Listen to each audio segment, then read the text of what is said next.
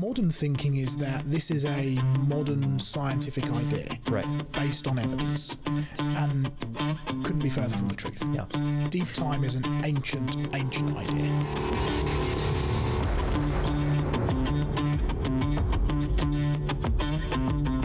And this is Changing the Narrative. I'm your host, David Rives. Today, I have a friend from the UK in, Joe Hubbard.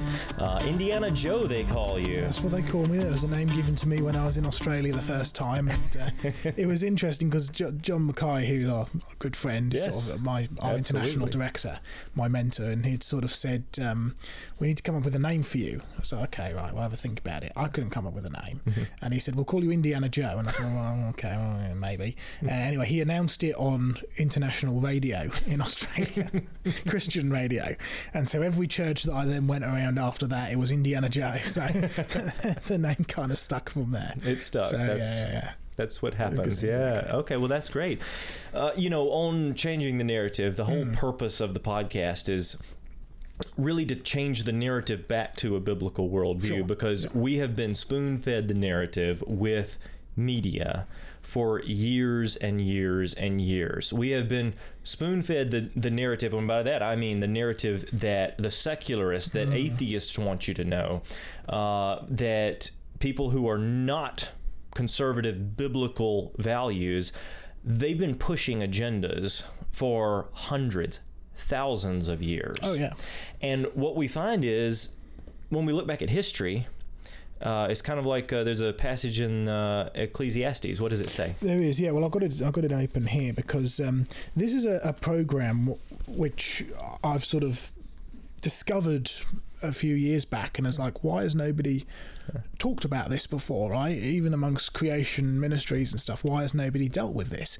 And you think about this idea of Charles Darwin and the inventor of evolution, and some people recognize that, well, perhaps he may have taken some inspiration from other people, or maybe he was influenced by the idea of millions of years, and the name of Charles Lyell comes up.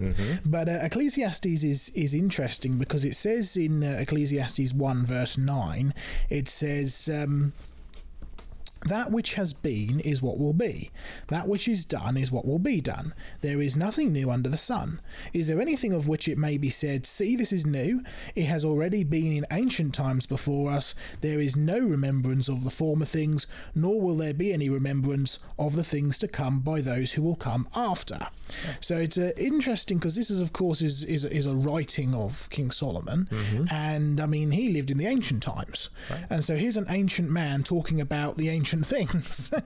And this is something that you see, my favorite story is when they discovered the ancient city of Babylon for the first time, and they discovered a library with all the cuneiform tablets, right? Yes. And they discovered this library.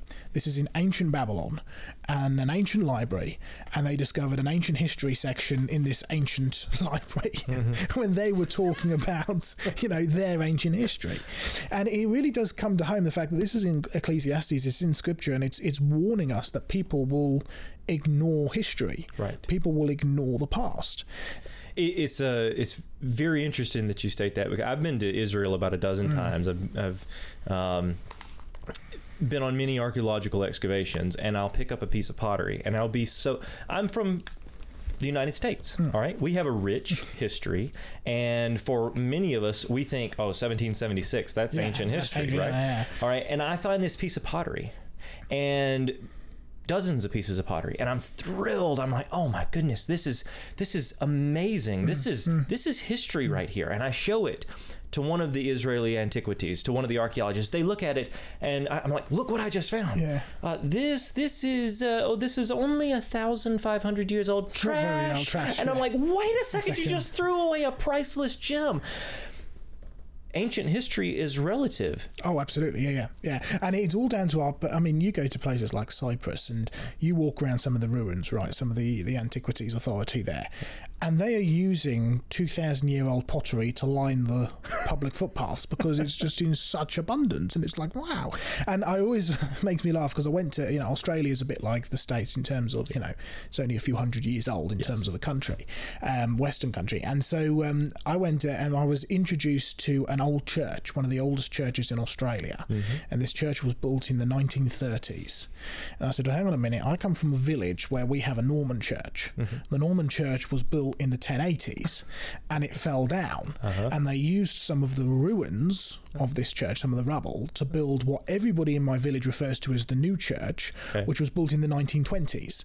So our new church is older than your oldest church in Australia. So it does help coming from a country that does have a very long almost ancient history. But then you go to places like Cyprus and you go to places like the Holy Land, even in England we don't have as much ancient history as this. That's true. And the Bible warns us, unless we study ancient history, we're doomed to repeat it again and again. And it's interesting because also it says in 2 Peter chapter 3, I've got it here, because it talks about how not only will people not remember the things of the past, but there are 2 specific things that Peter warns us about that people will not only forget, they will mock the idea of. And it says this, knowing this first, this is 2 Peter 3 verse 3, knowing this first, that scoffers will come in the last days, walking according to their own lusts, saying, where is the promise of his coming? For since the fathers fell asleep, all things continue as they were from the beginning of creation. For this they willfully forget, just like Ecclesiastes says they will, that by the word of God the heavens were of old, and the earth standing out of the water and in the water, by which the world that then existed perished, being flooded with water. So the 2 things which Peter is warning us that people will not only forget but also scoff about and mock about is the creation and Noah's flood. Wow. Right? And you'll find when you start dealing with things like evolution and this thing which is promoted today, well, evolution says that given enough time, life can come from non-life, and hydrogen given enough time evolves into people. Right? Well, that gets rid of a creator God. But that's only possible, or it certainly is only possible in the minds of people, if the world is millions of years old. Right. So you get rid of Noah's flood, you have a million-year-old Earth, or millions of years old Earth, right? And so this concept of deep time in millions of years, the modern thinking is that this is a modern scientific idea, based on evidence, and couldn't be further from the truth. Deep time is an ancient idea. So I did a series a few years ago called The Evolution of Evolution, because what I was realizing is that people, again, just as you said, people are looking at Darwinian evolution, universal common descent, as this sort of new scientific breakthrough, okay? And because of that, it's lent credence to Darwinian evolution. Exactly. They're like, well, this is science, right? And number one, I would posit that, well, we're talking about a couple of 100-year-old, if you're going back to Darwin at this point and to his early, relatives. But so it's already kind of an ancient theory that needs to be replaced.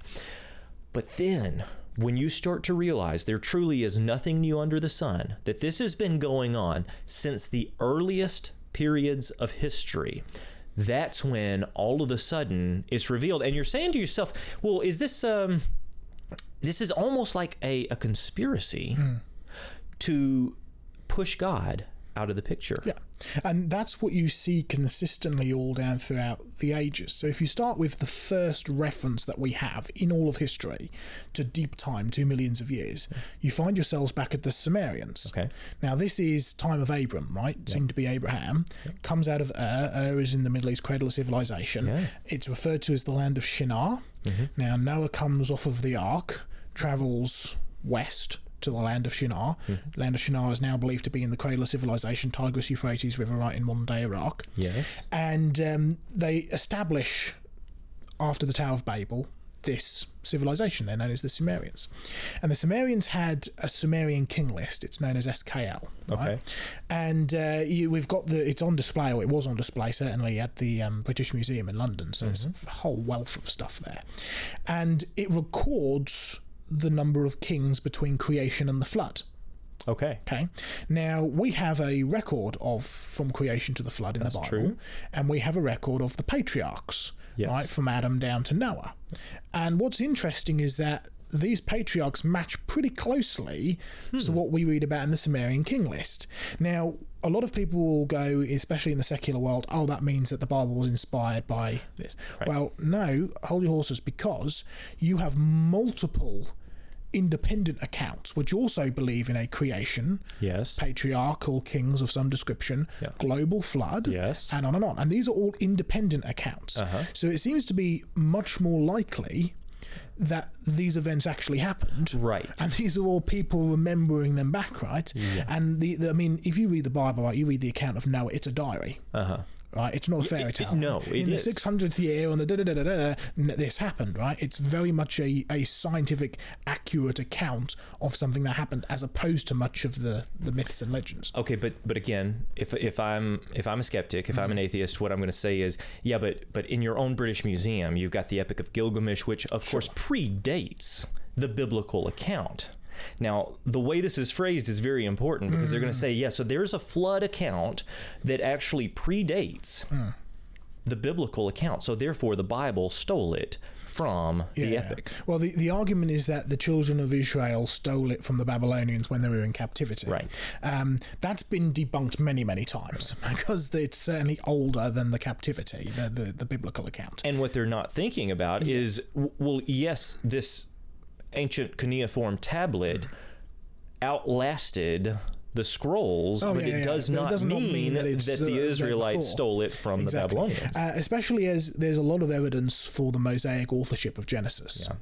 Right, all down throughout it, but certainly 100%. literally. So it's fairly well established this is a Mosaic authorship, which means that it is going to have been written at the time of Moses, right, or at least compiled at the time of Moses. Right. So you also have an interesting, you read through the first 11 chapters of Genesis, you have the book of so-and-so. Yeah. So this is the book of Adam, this is the book of Seth, this is the book of Shem, this is the book of Noah, all that. And so these seem to be historical documents, historical writings, which have been passed down from generation to generation, collated together by Moses, Compiled, divine inspiration. But this isn't just him coming off of the top of his head. This is documented records that are being passed down. Because you find slightly different writing styles once you go through those. Yeah. And that then, of course, they're going to say, well, then there were multiple authors for the book of Genesis. None of them were Moses.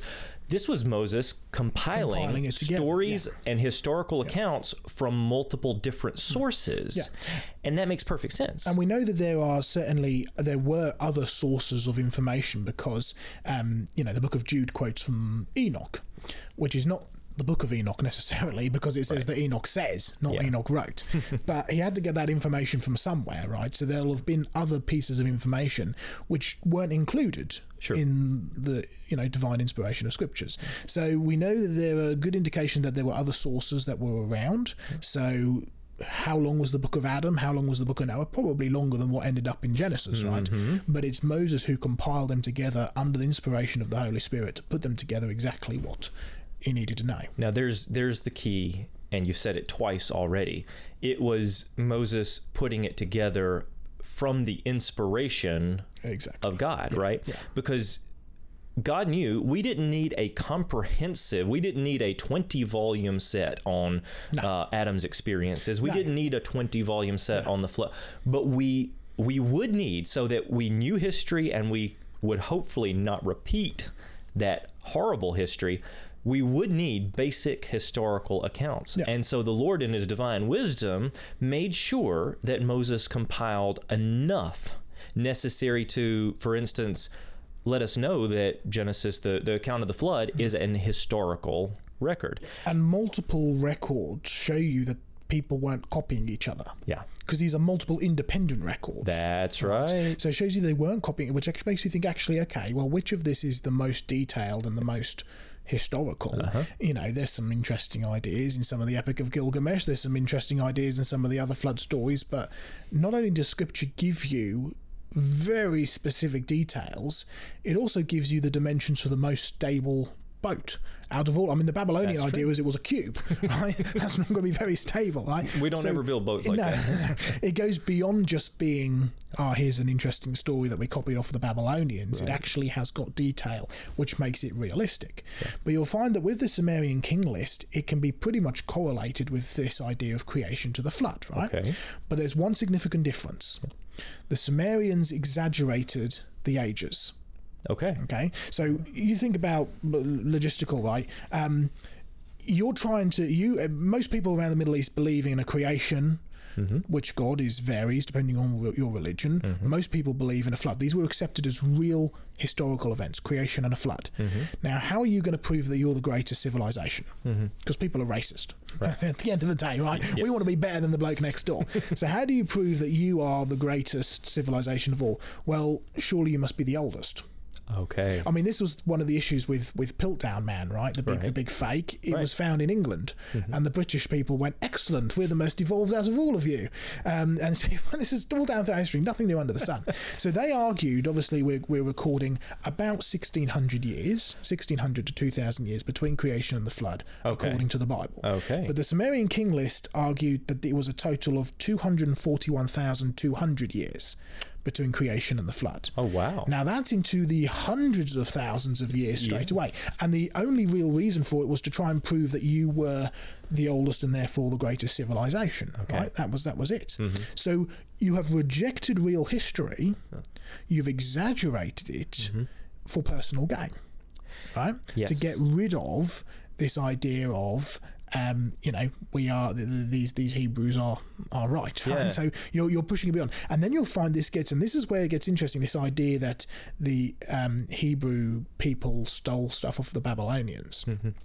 Because the Babylonians went one step further. Okay. So Hebrew scriptures have been consistent, and you can tell this. The things of the Dead Sea Scrolls and all about that, right? You can see consistency. Yeah. The Babylonians, which were really the descendants of the Sumerians, right? Because you had the Sumerians, Assyrians, Babylonians, all in that area, right? They took it one step further. So Berosus, who was the chief priest of Marduk, that's Baal Marduk, a god and the spirit behind this god which plagued the children of Israel, he wrote Babylonica, which was a history of the Babylonians. Now, the Babylonians followed a sexagesimal system, which is really a cosmology of multiples of 60. Gotcha. It's a philosophy. It's often found in Middle Eastern polytheistic doctrine. You see it with Hinduism as well. It's very strong there. It's where we get our idea of time from. Okay. Right? 60 seconds in a minute, 60 minutes in an hour. Right? It was invented by the Babylonians. It's a sexagesimal system. Base 60, essentially, which we tend to use, metric system, base 10, imperial system, base 12, base 16, whereas this is a base 60 system. Okay. So really fascinating to go into some of the maths of it. But because of their sexagesimal system, which they interpreted all of the cosmos through, they extended the Sumerian king list even further. Oh, right. They now make the Earth really old because they argued that there was an additional 1,680,000 years prior to the Sumerian king list. Okay. Right? Okay. And then they dated from the Sumerian king list to the flood, to the flood, and then they dated to the current time in the Babylonians, and then they predicted a further amount of history to bring the total cosmos up to 2,160,000 years. Okay. Now, this is millennia before Charles Darwin. Right. It's millennia before Charles Lyell, and deep time is already there. And it's already being promoted because we need to prove that we are the greatest now, and the oldest. But contrast that to the biblical record for a moment. What I would assume is that based on what you've just said, well, if we're copying from history and the Israelites are trying to make themselves the greatest, well, they're going to inject even more time, right? Exactly. Yeah. Why would you skimp on it and be like, oh, well, just a couple of thousand years from when we're writing this, right? And we're going to spell out the genealogies and all of that, which brings us back just a few thousand years. And it stayed consistent. No matter how far back into the written records of scriptures we go, it's consistent. Whereas the Babylonian, they chop and change all over the place. Yep. Right? Because they're constantly refining their idea, and as they're religion evolves, if you want to put it that way, right, as it changes and progresses onwards, it gets more and more ridiculous, whereas the scriptures stay consistent. You'll find that the Babylonians were heavily influential on the Indians, the Hindus, and the Hindus were heavily influential on the Greeks. Yes. So you can find connections through all of this. So what's the sacred animal in India? It would be the cow. Right? Yeah. Baal, who was the bull god. It was, there's a connection there. Mm-hmm. And also you can be walking through India and you can find a Hindu god, Kali or something, right, standing right next to Atlas. Well, Atlas is a Greek god. Well, that's because Alexander the Great marched into India, took it over, also took over Babylon and tried to rebuild it, and that didn't go very well. But you'll find that he influenced the Hindus and the Hindus influenced him. Okay. Right? So you go to some of the Greek writings and stuff, because the Hindus really introduced this concept of, reincarnation. They extended it from millions to billions of years. They believed and still believe that the cosmos is represented by the god Brahma, and that is about, his entire existence is about 3 trillion years. So we're into the billions upon billions years, long before Charles Darwin. But the ancient Greeks really began to turn this into a naturalistic set of thinking. The philosophers. Anaximander of Miletus, all of these ancient Greek philosophers, they began to really take things into, they're trying to explain everything from a naturalistic account, even though we think of ancient Greek civilizations as being very religious, and they did have pantheons of gods. They definitely had this sort of pantheism, this idea of polytheism. They definitely continued to add this to their thinking. It was all very interconnected. It's a pagan thinking, but a naturalistic pagan thinking. Right. I mean, you can trace this epicenter of paganism throughout the world, because you start with the Tower of Babel and a rejection of God. You find the first major god is the Sumerian god Sin. His symbol is the moon. Right? His goddess has the symbol of the dawn, the rising star. That becomes Baal, Marduk, and Ishtar, right? Or Asharte, then Ishtar. And then Ishtar becomes Aphrodite in the Greeks. Aphrodite becomes Venus. And you can trace all this history down, this epicenter of paganism. It's the exact same gods and goddesses, just a different name and slightly different characteristics. But the things which stay the same consistently is their symbol. Yes. Right? Crescent moon and star. And also their purpose, if you like. Right? Ishtar has always been the goddess of fertility. Right. And of course, Sin was worshipped. The god Sin was worshipped at Haran, where Abram came out of, at Ur the Chaldees. So all of these things pass on. Then we go forward in history, and we read that Solomon, his wives turned him to the worship of other gods, including Astarte, and these exact same gods that date all the way back to Abram, all the way back before. It's history repeating itself. And also, you're being slightly controversial here, and we're not going to get into eschatology. But regardless of what you think about eschatology, it's very clear from Revelation that something with Babylon is going to be significant, right? But Babylon has been prophesied against, the city. It's no more. So what's the Babylon referring to? Well, I think it's likely that it's referring to the spirit behind Babylon. Well, where's that spirit now? Well, do we have a group of people that worship the crescent moon and star goddess? Maybe we do. Maybe. Yes, I wonder if that's got something to do with it, right? So it's interesting and fascinating to think through. But you'll find that all this paganism affected the Greeks. Right? And they took that into account when they changed to a more naturalistic philosophy. And so you'll find in the Greek writings things like this idea of an early primordial soup philosophy. That spontaneous generation out of the slime. You'll find writings that claim that the Greeks were the greatest because they evolved out of better quality slime than the Jews did. Right? It's this very early idea of evolution. They believed that given enough time, hopeful creatures would naturally arise. and these hopeful creatures could go on to produce better creatures, and they'd survive better. And hang on, this is starting to sound a bit like natural selection and evolution, right? And on and on and on. So you'll find the Greeks were really the first people to take all this paganism, this concept of deep time, to put it together into a naturalistic philosophy, really of evolution. This is millennia before Darwin. So what we've seen is that, again, there's nothing new under the sun. No. History repeats itself. What we're seeing is this concept of deep time, this concept of small organisms are non-organic life turning into non-organic properties turning into organic life, has been around for thousands upon thousands upon thousands of years. And it all started based on principles to try to reject the need for the God of the Bible and to explain everything in a naturalistic way. But the Bible has been consistent. All the way through. All the way through. And just to briefly finish, let me quote to you from Theophilus of Antioch, who said this. He was an early church father. He said, creation occurred 5529 BC, give or minus 200 years, not the tens of thousands as Plato, the Greek philosopher, has written. Nothing new under the sun. This is something that the early church history and the early church fathers were dealing with, this battle against this idea of deep time. And here we are today, and we are faced with this incredible opposition to the biblical account, even within the church itself. Oh, yeah, for sure. There are those who are trying to say, well, somehow we must compromise because science has shown, right? And that is a compromise that I'm not willing to make. No, especially not for a pagan philosophy. Correct. At its core. That's what it is at the end of the day. It's a pagan philosophy which stems from a rejection of truth, a rejection of scripture, and it's always been about getting rid of God.